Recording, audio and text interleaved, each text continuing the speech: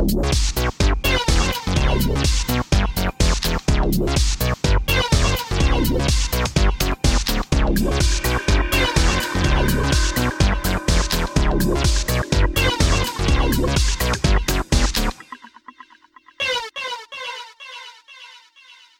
and welcome to the Wide Teams Podcast, the podcast for geographically dispersed teams and remote workers. Located on the web at wideteams.com and on Twitter at wideteams. This is episode 88. I am your host, Avdi Grimm, and joining me today is Tomasz Stachewicz. Tomasz, thank you so much for taking some time to talk to me. If you would, get us started by introducing yourself briefly. Alright, so my name is actually Tomasz Stachewicz, but you were pretty close. I'm Thanks. Sorry. I've been a Ruby developer since 2006, and I went, let's call it professional, in 2007, having Ruby as my full-time job.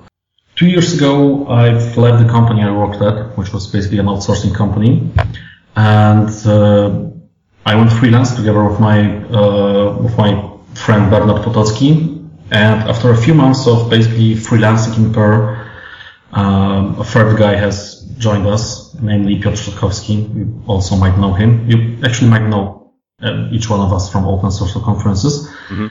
And we've started Rebased, which was basically sort of a gathering or a team of freelancers trying to get some organization together in order to share the work or share the clients, being able to offer more than one developer for someone who's having a large project.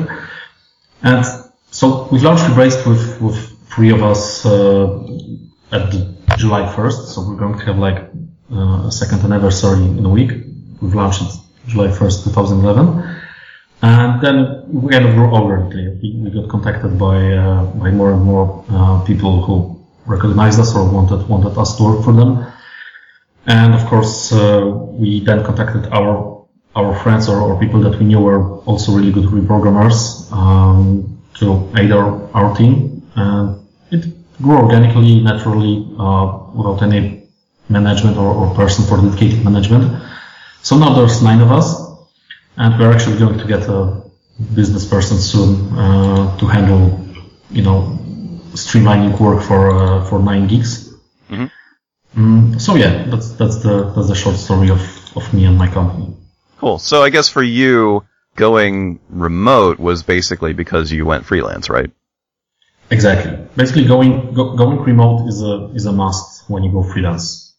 Right. Because where else are you going to be? Now, the other members of your team, are you all in Poland? We are. Okay. And are you sort of centered around one geographic area in Poland, or are you kind of scattered around? We are basically from Warsaw or the area around Warsaw. Okay. We haven't tried to expand the team with people from other cities, although we probably might do it. It's just that it started as a company of friends or people who knew each other already. So going in a strict geographic region went kind of natural. Mm-hmm. So yeah, we're basically all from Warsaw or the areas around Warsaw. Although we are not all working in one place or in one office. Right. So if you're all in the same area, I'm curious. I mean, do you get together a lot? We've rented a large, nice apartment, like 5-room apartment, so that everyone or every team can have a separate room, close the doors and stuff. So we kind of maybe not encourage, but basically invite everyone from the team to work from the office, and it's sometimes even, well, maybe not necessary, but it's sometimes very helpful when you have to kick off the project or do a conference with the whole team, mm-hmm. of which some people are remotely or with the client. But yeah, basically working in office is optional. So many of us work from home either every day or remotely. Okay. And then I guess, your clients you classify those as remote as well, remote from you. Do they tend to be clients in your vicinity as well, or do you draw from like a wider pool? We do have a few local clients from Poland or Warsaw specifically, but most of our business is working for companies from the rest of Europe and from the United States. Okay. All right. Tell me about your experience with working remotely. You've grown a team up from two people to 9, and you've got to coordinate all those people somehow. How does that work? I don't have to coordinate much of their work, especially given the fact that they are very mature and pretty good at communication and soft skills. So most of the people at Rebase don't need extra maintenance.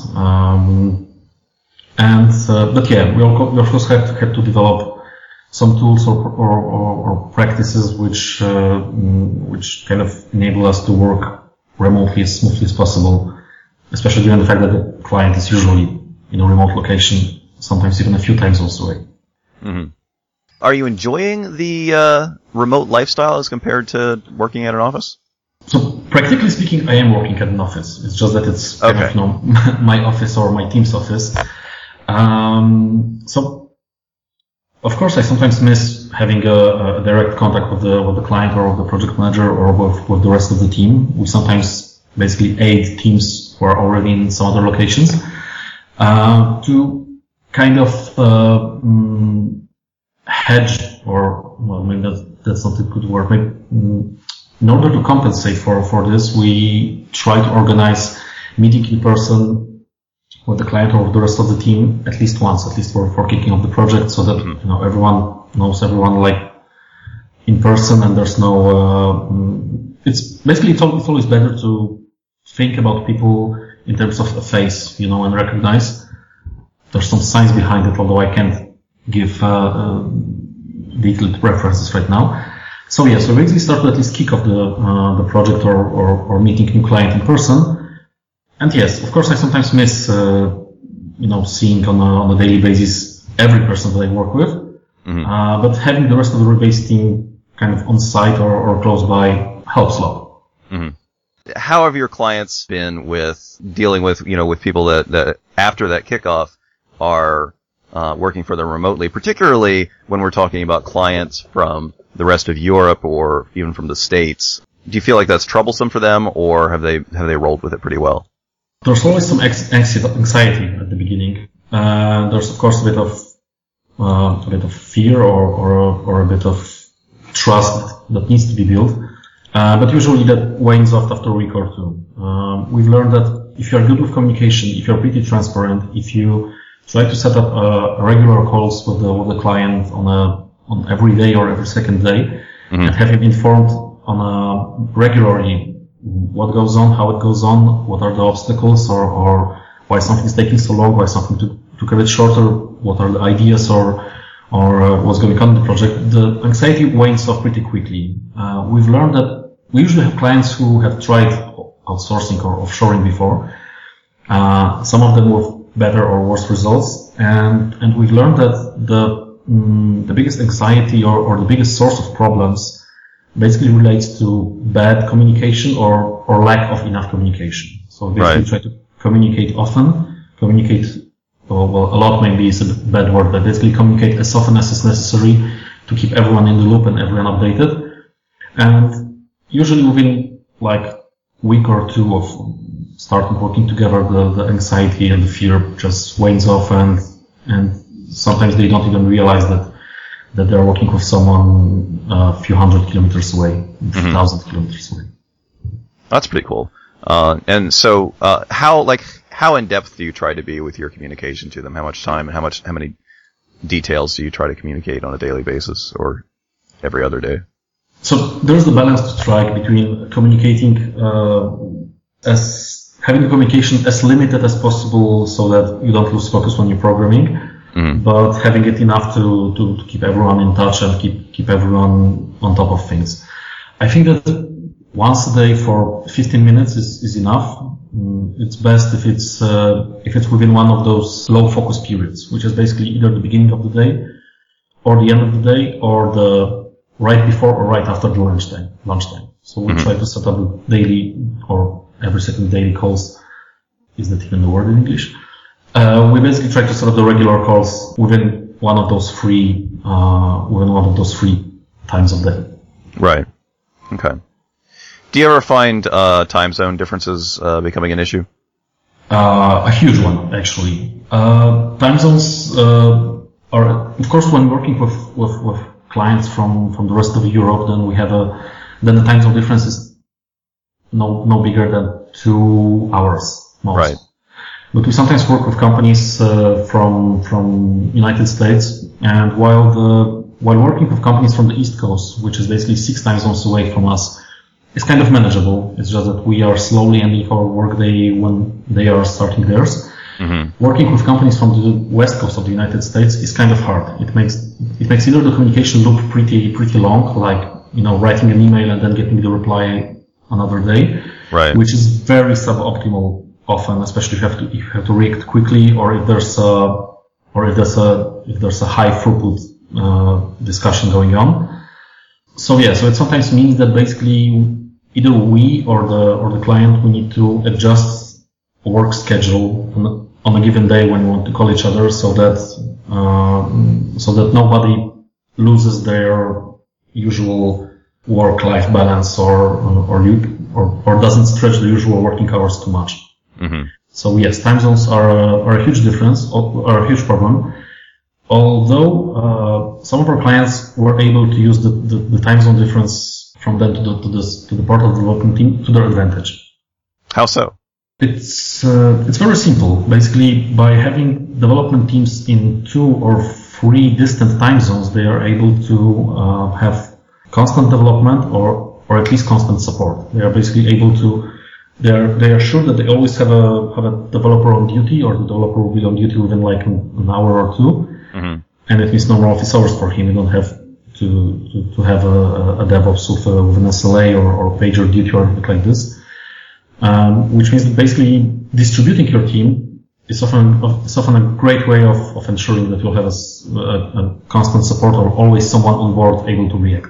Right. Interesting. So have you shared ownership of a project with other teams in other time zones?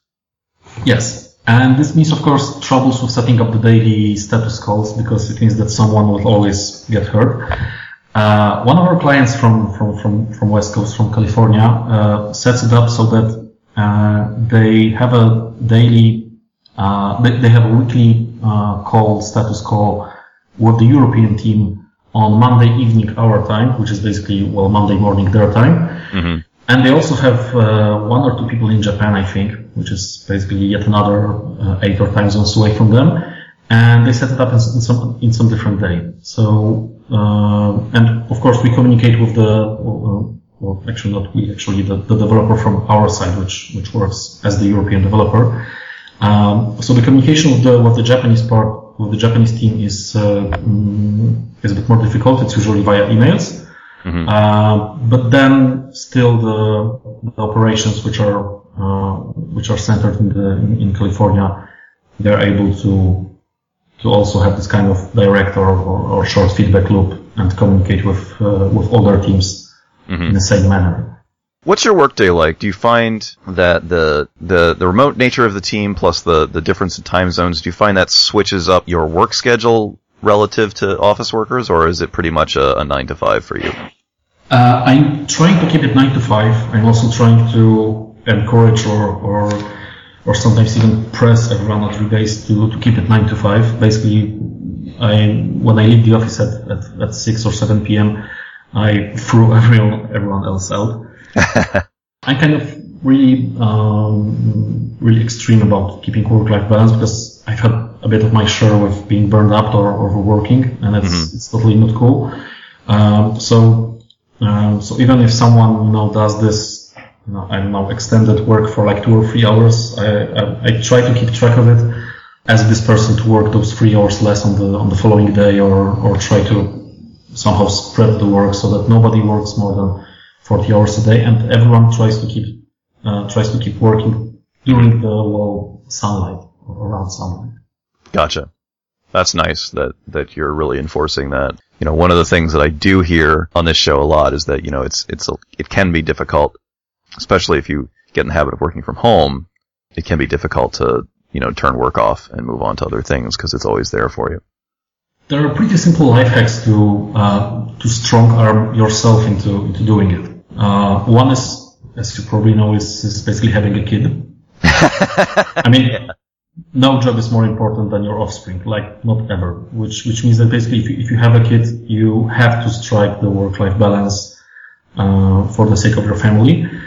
Or if you're alone, if you don't have kids, or if you don't want to have kids, or anything like that, basically get a dog, preferably a large dog. And actually, that helped me a lot during the last years because no matter how important the work is, no matter how important is the stuff to do, or no matter how much I want to do, my dog needs to be walked out at least 2 times a day, and both times cannot be more distant from each other than 9 or 10 hours, which means that basically I just need to leave the office at like 8 hours from coming. I might have to finish some work maybe then later at home, but it's completely different then. Mm-hmm. Why a large dog? Is it so that they make a bigger mess if you leave them alone? Yes, and you can't teach a large dog to basically use the cat's litter box. Okay, yeah. I didn't know you could do that with a little dog. You can, which basically means that small dogs are as low maintenance as cats. Right. Which is what you don't want to have. You want to have a requiring regular maintenance dog.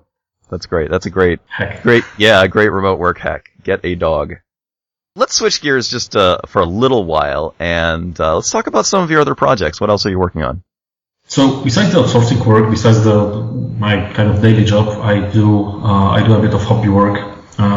With one friend who's an active musician, we've launched something that you might call a humble bundle of music, which we've called Music Rage. And so we basically started offering packages of good hand-picked indie music and sell them in a time-limited actions or promotions for 2 weeks, priced for as much as you want to pay, and with an ability to decide how much of what you pay goes to the creators, goes to the artists, and how much goes to us as the creators of the project, and how much goes to a charity chosen by us.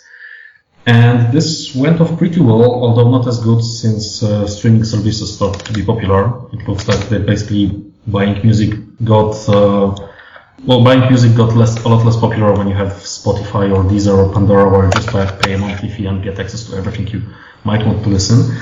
But then we've tried adapting the same models to ebooks. So we got some great authors. Due to the nature of ebooks, we were limited to Polish market. So actually the second project, Book Rage, which actually shares the same code base. All of the models and controllers are basically extracted to a Rails engine, and only the views differ. So then we've launched Book Rage with some great Polish books, and this gathered a lot of positive feedback. This actually got kind of profitable. Not enough for me to quit consulting at the moment, but kind of getting some more traction. And currently we're working on a third project from the same family, sharing the same code base, but of course a totally different design, totally different content. We're working on a comic book service like that. So there are going to be great comics sold in a package, in a bundle, for just 2 weeks, for as much as you want to pay for them, from $1 to $1,000 or as much as you want, with the client deciding how much of this cash goes to the actual creators of the comic books, how much goes to us to the project, how much goes to the charity. And at the same time, we have developed the first Icon application able to read comic books in one of the 2 open formats, enabling you to read comic books in a frame-by-frame manner instead of the whole pages. So basically similar to the comic book applications like Comixology or Dark Horse Comics. Right.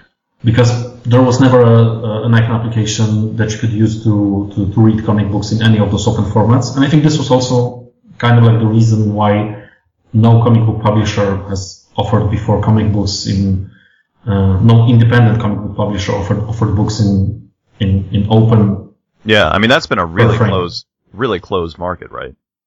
Right. It has a huge threshold for entering if you're not a huge player, or if you cannot get into Comixology, which is a great platform, but which is basically kind of a closed manner platform. Then you'll have the real trouble getting into the market. So we are slowly getting the comic book publishers aware of this format, that the customers might want to buy books, comic books in this format, and we're basically launching the service to, well, using the internet lingo, we're basically trying to troll the comic book market a bit by promoting the open comic book formats for free reading on smartphones and tablets. Fantastic.